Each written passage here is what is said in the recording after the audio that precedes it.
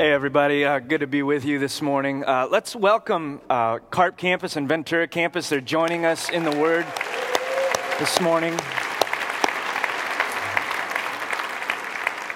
And then turn in your Bibles to Ephesians chapter 3. We're continuing what we started last week, a natural series through Ephesians chapter 3 called Don't Lose Heart. We will be in verses 3 through 5 this morning. If you missed last Sunday, implore you to get a look at that just to see where we're at and why we're here. We believe that Paul is speaking about an experience that he had of what God is doing and revealing in the world to Paul. And for that reason, he tells us in verse 13, because of this, you don't have to lose heart because of what you see in my trials here.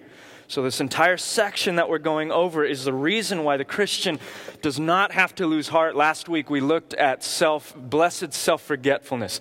The reason that we don't have to lose heart is because God, in the power of the gospel, gets us over ourselves and causes us to see a big picture. What we're going to see now is the second reason why we don't have to lose heart. Let's read together the words of Paul in verse 3 through 5.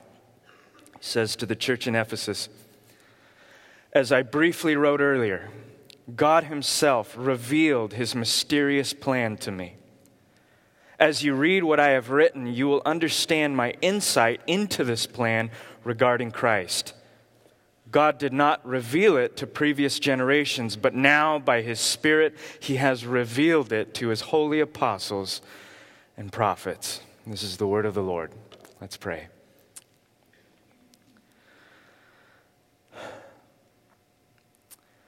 God, thank you that we can come before you and open up the scriptures and find divine comfort and joy and peace, not like the world claims to give, but we can find it to its fullest extent by the hand of God. And we do this, we open up your word, Lord, expecting to receive from the sovereign hand of God. We pray that, Holy Spirit, we believing that your word is inspired and useful for us, knowing that we cannot understand it apart from your enlightenment, we pray that, Holy Spirit, you would open our spiritual eyes to receive from your word, that you would cause us to believe that this is more than just literature, this is more than just a book, this is the mouth of God speaking to the church of God about Jesus Christ.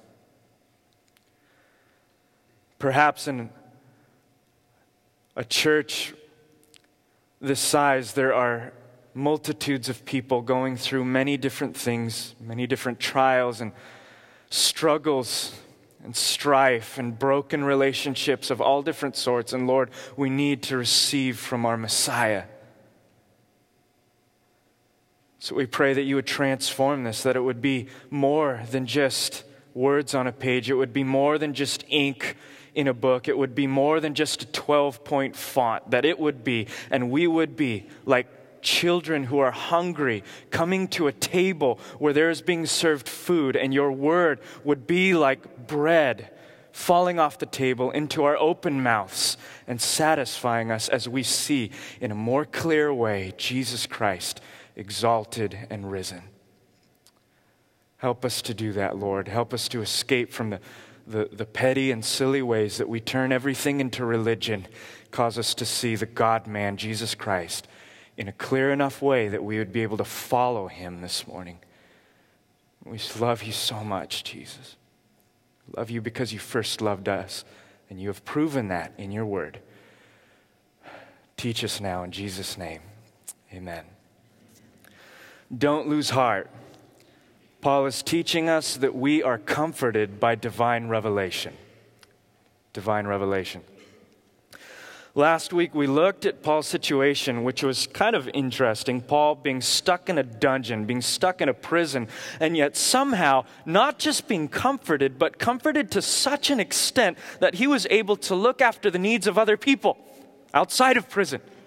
And our question was to ask, how can Paul, being imprisoned by Nero, being imprisoned by the empire of Rome somehow be so satisfied in someone else that he's able to look after the needs of other people who are in a much better predicament than he is. It was very easy. We saw that it was given him by blessed self-forgetfulness, but that by the power of the gospel, he was able to look beyond his needs to see the needs of other people. Now, the gospel, the power of God for salvation to those who believe, is not in itself, the word is not in itself the secret. It's not like the word gospel has some magical mantra property. Some of you in this building have your own problems. It's not like repeating the word gospel is going to take care of them, right? You have problems? Gospel. Are you better? No.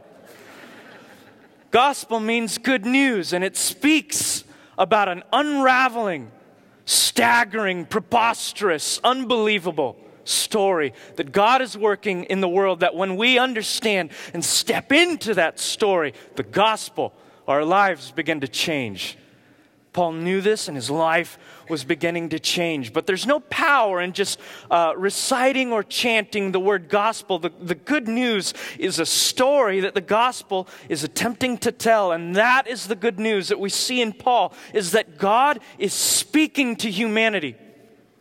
God is not like some magical clockmaker that causes the universe to function and then steps away for us to fend for ourselves. He speaks to the people that he has created, and he speaks, according to Paul, most surely in his word about his Son. God has been speaking. He tells us in verse 3, as I briefly wrote earlier, God himself revealed his mysterious plan to me. He would say in verse 5, God didn't reveal it to previous generations, but now by his Holy Spirit, he is revealing this plan to his holy apostles and prophets. And so Paul is going to attempt to persuade you and I that our hope of comfort comes from revelation in God's word. Now, before we understand how in the world a book can comfort the people going through divorce, how in the world a book can comfort the person who just lost their job, who can't get over the hump of the economy, how pages can somehow comfort the person that doesn't know what to do with their life. We've got to get out of Borders for a second and stop thinking of it as just a book. Out of Amazon.com, and perhaps develop the mindset that the Hebrews have understood for centuries. If you'll allow me, I want to take you there just for a few minutes.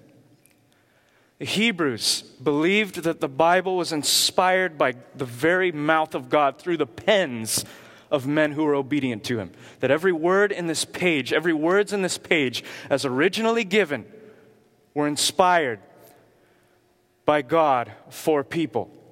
They believed this to such a firm extent that it affected how they raised their children.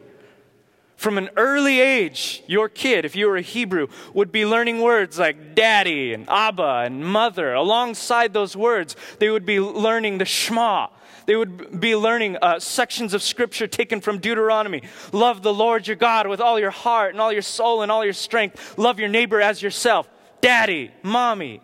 They'd be learning the scriptures alongside basic words. The parents understanding that there was something different about this script, about these words. They would raise their kids accordingly. As soon as you were 6 years old, if you were a 6-year-old young boy, you would go into schooling, much like we would at a young age, but they would go to a school called Bet Sefer. Bet Sefer meant the house of the book. The book meant the Torah. Now, we might know it under a variety of different terms, the Torah or the Pentateuch or the law or the written law. It spoke of the first 5 books of what we call the First Testament. Genesis, Exodus, Leviticus, Numbers, and Deuteronomy. From the age of 6, they would take on formal schooling. From the age of 6 to 10, learning the Torah inside and out. They would immerse themselves in it. One scholar describes this type of schooling saying that for an adolescent, the Torah is everything. 6 days a week, boys would rise at 3 or 3:30 in the morning to go to the mikveh, are in school there from 5:30 or 6 in the morning until the sun goes down, and then they would return. They would eat in the synagogue. After they ate, they would go back to the synagogue for their nightly study session, breathing, digesting, immersed in the Word of the living God. On Saturdays, it was even much more so. On the Sabbath, they would be in the synagogue all day, being immersed in the Word of God. Well, what kind and to what degree is this immersion? Well, I'll tell you, by the time a young Jewish boy turned 10, they would have had memorized the entire Torah. Genesis, Leviticus, Exodus, Deuteronomy, Numbers, word by word, phrase by phrase, verbatim. Walk up to a young 10-year-old boy and go, hey, you know what does Leviticus chapter something and something say? Oh, well, don't build a parapet and the Lord your God. They would know the entire thing, verbatim, applying it to their lives at the age of 10 years old. Now, they believed that God was speaking to them through the Word. Why else would they obsess over words on a page?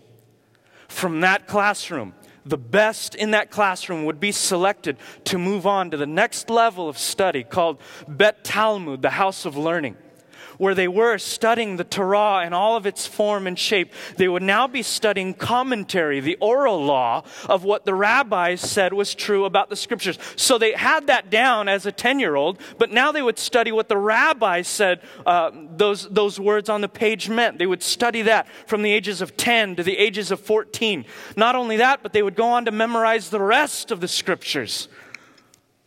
What we Christians would identify as Genesis to Malachi, that's 2/3 of your book. From that age group, before they turn 14, the absolute best of that class, these are the Harvard potentials, those that we would consider going to Yale or Princeton. It was the absolute best of the class that would be given the privilege of presenting themselves as a 13-year-old to a very respected rabbi. Think of Paul the Apostle when he was Saul being trained. He was the best of the best. In Acts, we're told that he grew up in Tarsus and was educated under the Rabbi Gamaliel. So there's a case in point. As a 13-year-old, Paul, named Saul, would have been the best of the best of the best. And he would have been equipped. He would have been ready. He would have been prepared. He would have been worthy to set himself before a rabbi that he was enamored with, Gamaliel, and say, I love how you handle the Torah. And I want to follow you, not just to learn your interpretation of the scriptures, but I want to be like you in the way that you exemplify the scriptures. Only a few would be able to have that privilege. Now, the rabbi also had his own purpose for picking up pupils. You see, everybody would have been running to the rabbi to learn from his life. He could only select a few. And his idea of a great pupil was not just a young Jewish boy that could recite all of his stuff. No, his intent for picking up a 13-year-old Jewish kid to learn from him was not just to recite Scripture and memorize his interpretation of the Torah, but to be just like him and to perpetuate it to others. See, rabbis would read the scriptures and they would develop their own view of what the scriptures meant. Everybody believed that you were to honor the Sabbath by not working. But what does work mean?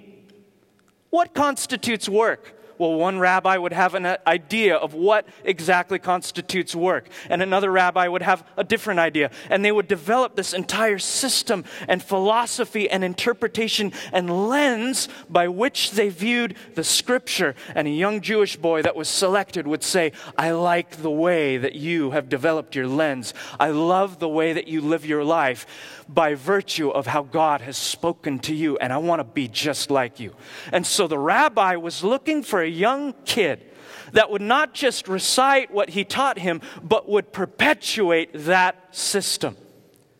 And they called that system of interpretation a yoke.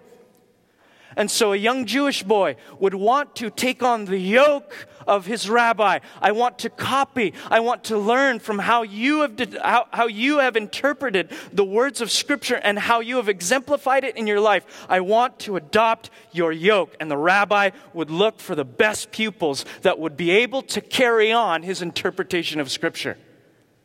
And he would say to that young man, Lech acharai, come, follow me.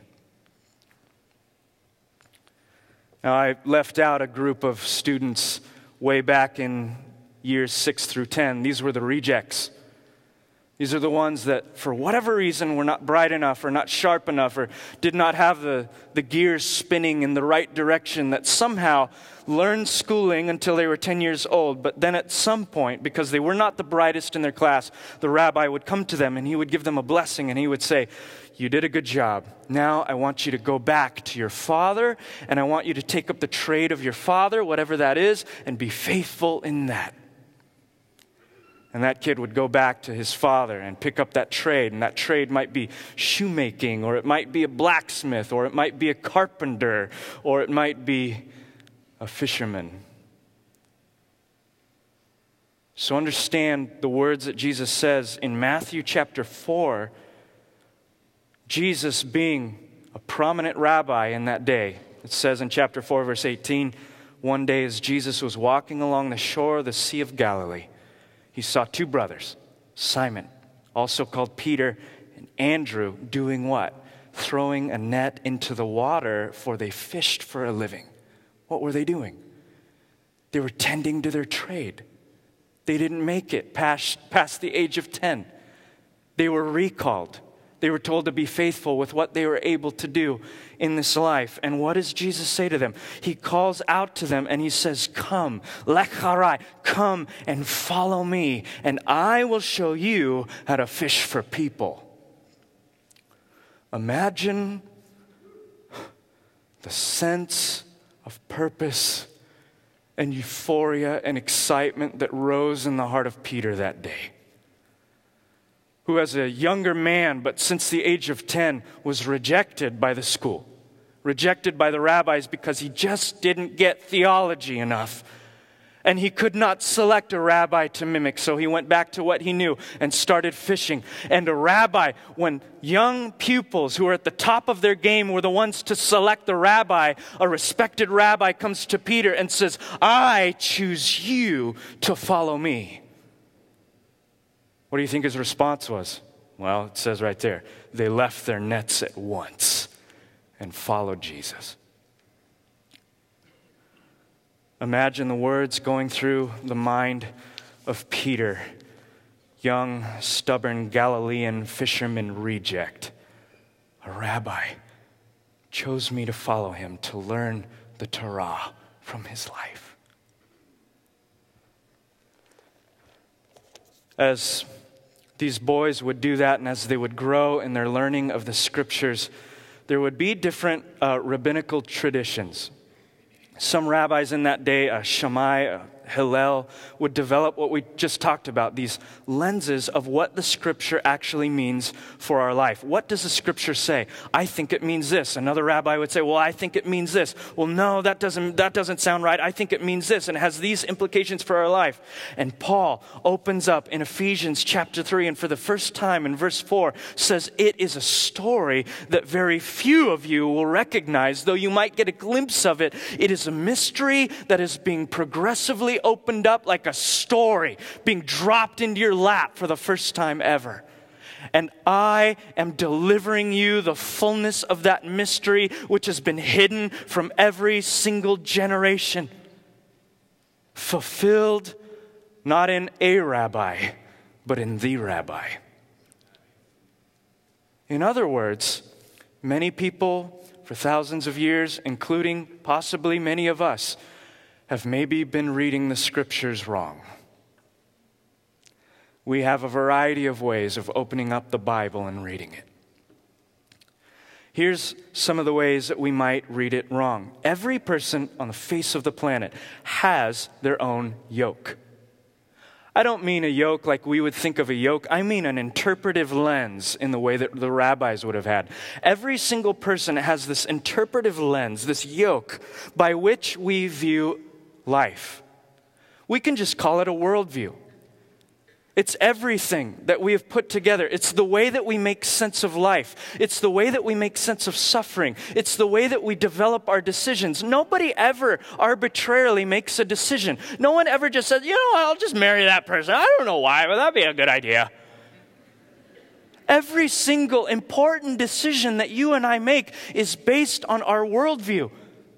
It's the way that we make sense of life. And that worldview can be based on rejection that you felt in life. It can be based on your religion in life. It can be based on your education. It can be based on how you've grown up. It can be based on your social economic status. It can be based on whether you got $10 or $10 million. It can be based on whether you feel like you're a failure. Everything in your life has come together to form a worldview by which you view life. And most of those worldviews revolve around ourselves. Last week, self-obsession and self-love. How can I preserve myself? We develop worldviews from our own situations and experiences in life, and that's not always bad. We can make good decisions. We can do good things. We can save people. We can help the world and benefit others and make great choices, but not perfect choices. Because at the bottom of every decision we make is a heart that has been broken by our own sin. And Jeremiah would warn us of this in chapter 17 when he says, the heart is tremendously deceitful beyond anything. Who can understand it?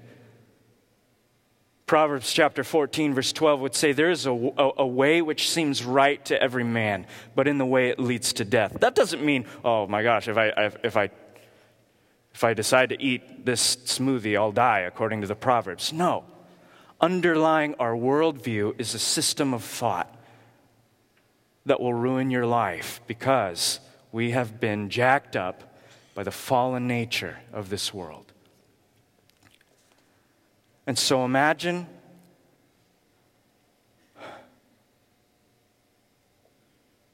apply to the disciples as Jesus would come across again in Matthew chapter 11, verse 28, and say to the disciples, you come to me, all of you who are weary and carry heavy burdens, and I will give you rest. Listen to this.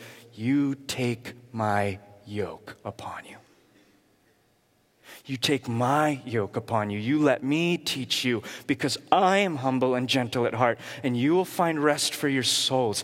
My yoke is easy to bear. My burden is light. He's not saying, if you follow after me, you will have everything that you've ever wanted in this life. You will have your dream job, and you will have your dream spouse, and you will have your best life now. He's not speaking of that nature. And if you don't believe that, look at all of his disciples, 11 out of 12, tortured mercilessly for their belief in a resurrected Jesus. Oh, if you follow Christ, you will reach turmoil. You will be challenged by the world. You will suffer for following after such a radical man. The promise is that if you take on his worldview, you will find peace as you have never understood it. You will be like Paul, stuck in a prison and yet maintaining supernatural joy. Nothing will be able to unhinge you in this life.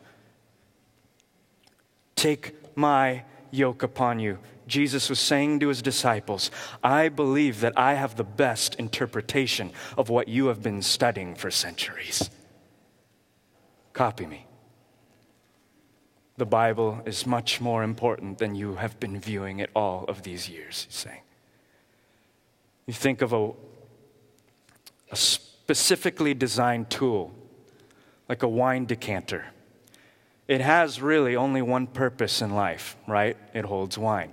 It's built to hold wine. It's transparent to show wine. It's crafted in such a shape as to pour wine and for the aroma of wine. It's some of them are built out of beautiful crystals so that you can set it as a beautiful centerpiece on your table. There's one purpose and one purpose alone for it. Now, can you use that wine decanter for something else? Yeah, I suppose. Can I use a wine decanter to fill up my radiator with water? Yeah, I guess. But one should have the sense that it was made for something far more special. You can use this book for a lot of different things. And we do. Can you use the Bible to inspire yourself in life? Yeah, I'm sure. There's a lot of discouraging parts in the Bible, though, too. Read Job. That's not very encouraging. Can you read the Bible to motivate yourself to be a better person in life? Yeah, I guess. I suppose if you wanted to read the story of David and Goliath and somehow twist from that you are David slaying all of your giants, I guess you could leave from that story feeling better about yourself, but Well, read Jeremiah and Lamentations. Get a different effect. Can you read the Bible to get daily answers for all of life choices, including what to eat and who to date and what job to take? I guess. Why? Because the Bible isn't made only specifically for those things. Can you use the Bible to tell you who to date in life and who to marry and what job to take and how much money to strive after? Maybe. But one should have the sense that the Bible was made for something far more special than our own story.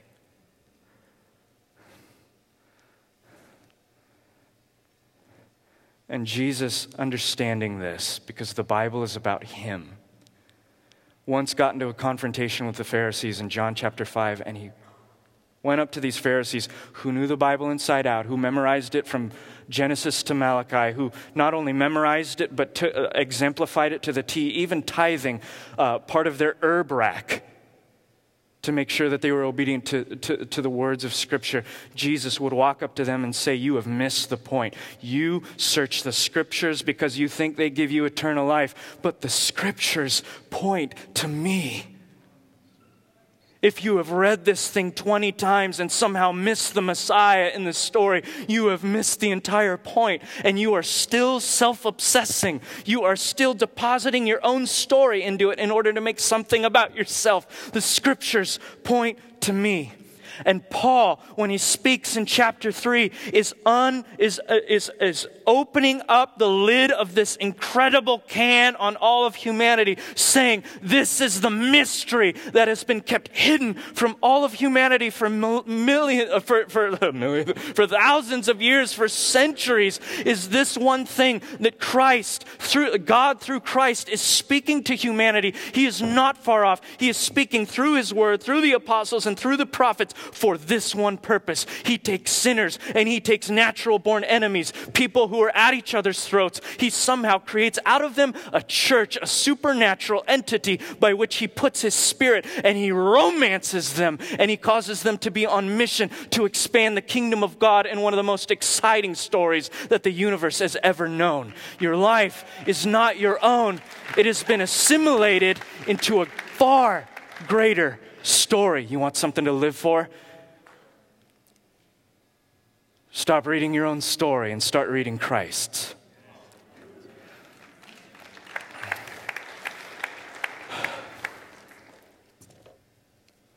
And even though Paul is alluding to this in full form, saying that it has been hidden over the centuries, people here and there, mostly Gentiles, would get a glimpse of this clue. Turn to Luke chapter 8. Keep your finger in Ephesians chapter 3. I want you to see it for yourself.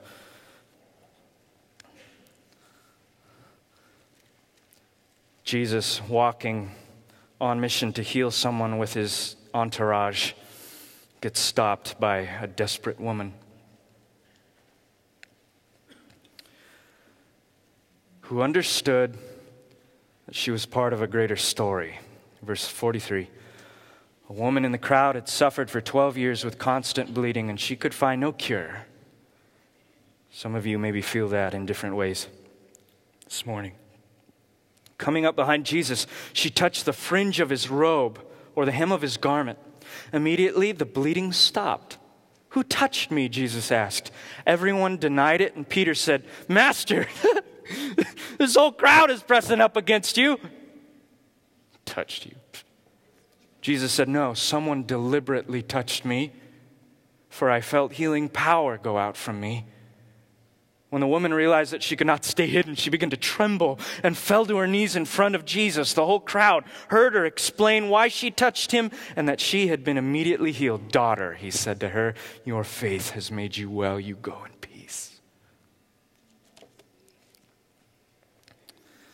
In the first century, Jewish men would craft their garments, which in Hebrew is kanaf, which speaks of the hem of the garment, which is the very edge of it, where they would attach tassels according to the law in Leviticus, which reminded them of the law of God. Even their clothing reminded them of the word of God. They would describe this hem of the garment or the corner of the garment as kanaf, which could also mean wings, which made more sense after the time of Jesus as the Jews would develop these beautiful prayer shawls that they draped over their shoulders with the tassels. And as they'd walk around, you would actually see literal wings in the tassels of their clothing. And it says in Luke chapter 8 that this woman reached out and grabbed the hem of his garment. I don't know about you, but if I had an incurable disease and I saw Jesus 20 feet away, I would not grab his clothing. I would go straight for his sternum, knock him over, and hug him until he blessed me. Woman grabs the hem of his garment. She doesn't even touch Jesus. She doesn't even touch Jesus' clothing. She touches the clothing that's touching the clothing that's touching Jesus. And somehow, supernatural power zaps her and transforms her for the rest of her life. Now, why would she do that? Why would she grab the corner of his garment? I don't know. At some point, it's just mere speculation. Perhaps she couldn't get through his entourage to grab Jesus, and that's all she could grab. Or maybe she tripped over a rock, and as she was falling, she gracefully grabs the corner of his garment. Or perhaps she, being a Hebrew woman who's very familiar with the scriptures, saw something more in him than just a divine healer. Perhaps she, understanding the Torah and having been very familiar with the scriptures, would have recalled the prophetic words about the Messiah. Perhaps she thought of Malachi chapter 4, verse 2, where it prophesied that for those who fear my name, the Son of Righteousness will rise with healing in his wings. Kanaf. She grabbed his wings. And something about what she did, something about her faith, caused Jesus to stop dead in his tracks, saying, "Somebody touched me." Disciples stopped. You are surrounded by hundreds of people. What you talking about? You got touched. You cray-cray. No, somebody deliberately touched me. Turned around, the woman confessed. Is it possible that this woman saw in him more than just a magic genie that could heal her sickness, but she believed the prophetic utterances from Genesis to Malachi, that this was the one the scripture spoke of, and she jumped out of her story to join his? Very few times is Jesus ever stunned by the response of a human. Usually when he is, it's because they believe that he is the Messiah. And Paul would say in verse 5 and in verse 4, God was kept this hidden except for a few people throughout previous generations, but now by his Spirit has revealed it through his apostles and prophets. And it's that gospel story that when you tap into it, the Apostle Paul would say in Romans, I am not ashamed of this gospel story. It is the power of God for salvation to those who believe. It is the story that when you jump into it, it begins to transform not just you, but everybody that you touch and influence in your life. And it begins like divine streams of water to begin to soak into the community that you are a part of and turn dead people into a church. And you don't tap into that divine power by repeating Jesus' name and Jesus' name and Jesus' name, gospel, gospel, gospel.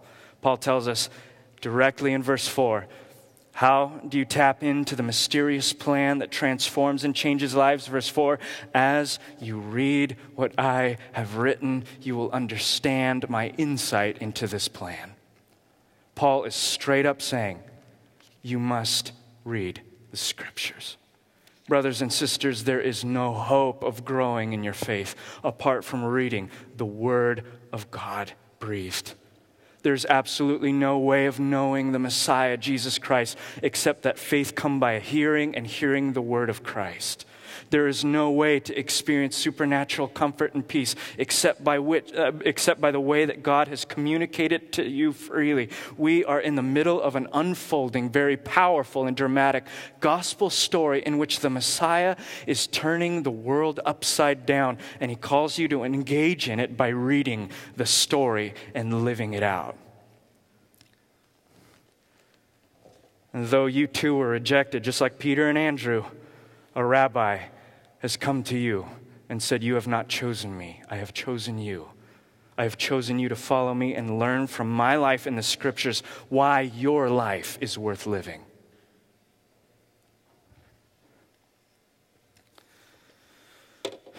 Friends, you might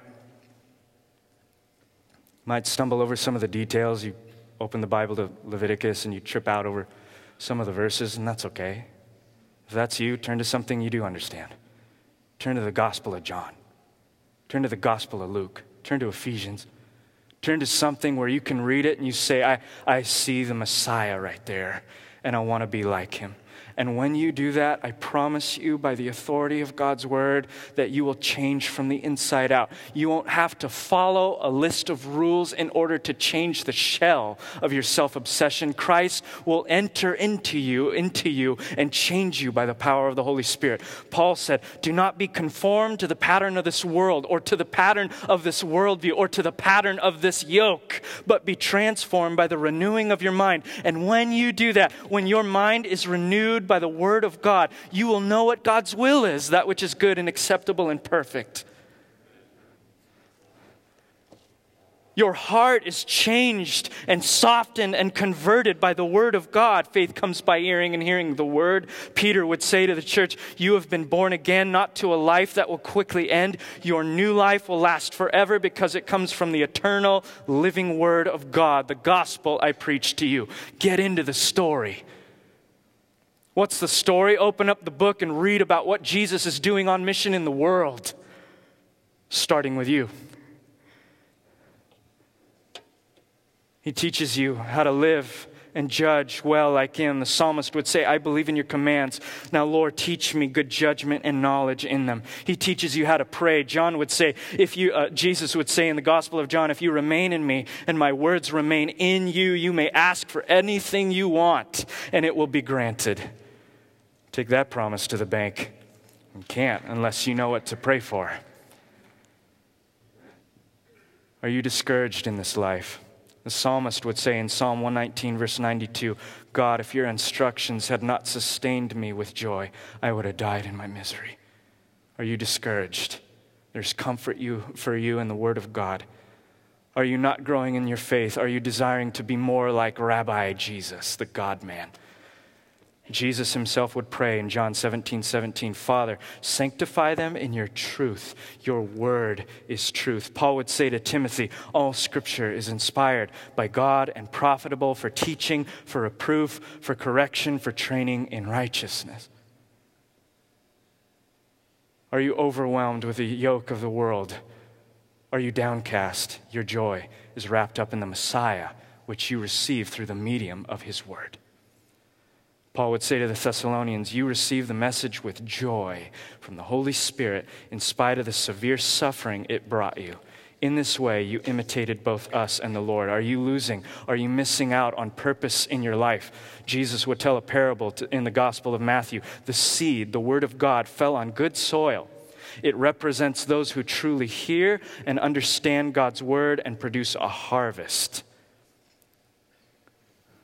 Are you feeling empty? The word of God provides life-giving power to you because of the Messiah. The psalmist would say in Psalm 119:93, "I will never forget your commandments, for by them you give me life." You know what the Word of God does? It doesn't just give you a list of 12-point fonts to follow and memorize. It doesn't just give you a list of doctrines that you can kind of put in your pocket to feel better about yourself. It exposes you to a Messiah that is going to transform you from the inside out and everyone that you reach and touch through discipleship. And this is the way that God is choosing to renew the cosmos. From little old me and you, to greater Santa Barbara and Ventura and Carpinteria, to the world, to the stars, to the sun, to the moon, and everything that sin has touched and tarnished. He has given us a plan, and he has said, I am excited to bring you along for it. But we must tap in to the words of our rabbi. And the first way that we do it is not by trying to get busy, but opening up the scriptures to enjoy the Messiah. Your entire existence revolves around enjoying your God. What is the greatest commandment? Love the Lord your God with all your heart, your soul, and your strength. Open up the scriptures to enjoy the Messiah. And perhaps this morning, maybe it's too overwhelming to think about opening up the scriptures, even at this point, because you are going through difficulty in life, you're going through confusion, you're going through a season or a moment of uncertainty or unpredictability or just trouble. You can't even at this point think about what it would mean to disciple other people in the way of Jesus, and that's okay. We're not in this building this morning to disciple one another. We're in this building to enjoy Jesus together. And if I can leave you with anything this morning, I tell you in the name of Jesus Christ, in the next few minutes that we have as we worship through song, be like that woman. Go for the hem. Here's what the hem is for you and I. It's us coming to a place where we say, I am so sick. I am so insufficient. I am so weak. And I am so lousy in and of myself, and I cannot get better by anything that I have tried to do. But I have seen a greater person. I have seen the real hero, and I have seen a champion. And you bow in humble self-forgetfulness and repentance, and you grab a hold of the hem of his garment, and you say, you will now be my champion and my rabbi, and I will follow you. Teach me to enjoy you. In the name of Jesus Christ, and to teach others how to do the same thing. Heavenly Father, thank you for your word.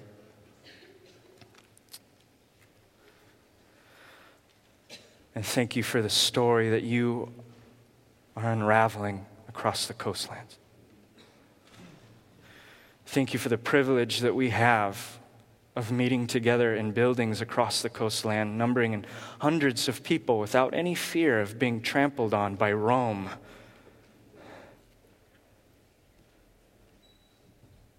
And yet, Lord, with the ease and the comfort that we have in worshiping you, perhaps we have fallen too much into a stagnant lifestyle and an apathetic worldview, and we're praying that Christ, you would remove our yoke.